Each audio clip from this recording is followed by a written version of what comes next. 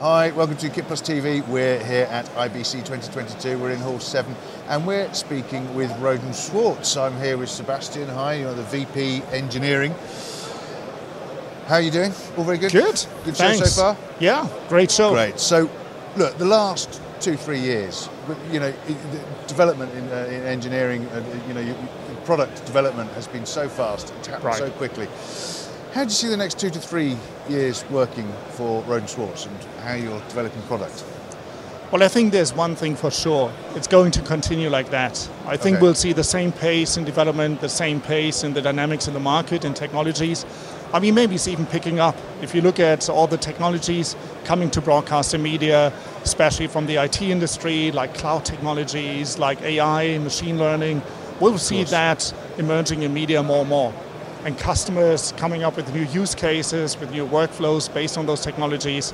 So I think it will even be at a faster pace than it has been for the last 3 years. Yeah, fair enough. So with all of those new, the new technology and the new devices that you're going to bring out, the new solutions that you're going to bring out, what challenges or what solutions, how are you enabling your customers to get on with their job better?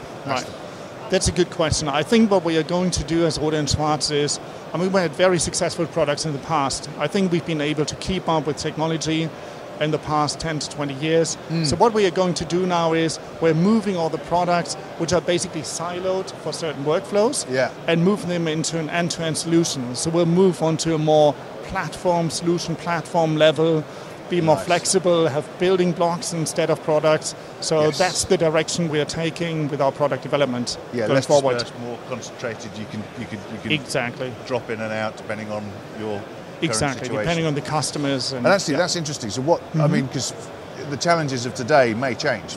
Right. Your customers' challenges are going to vary. Have you got any foresight, any insight into what is coming in the new challenges that people might face? Well, that's a good question. I mean, if I had, I would be a very rich man. I knew what's happening in 2030. But as I mentioned before, one is cloud technology, IP technology, all IT technology moving into media.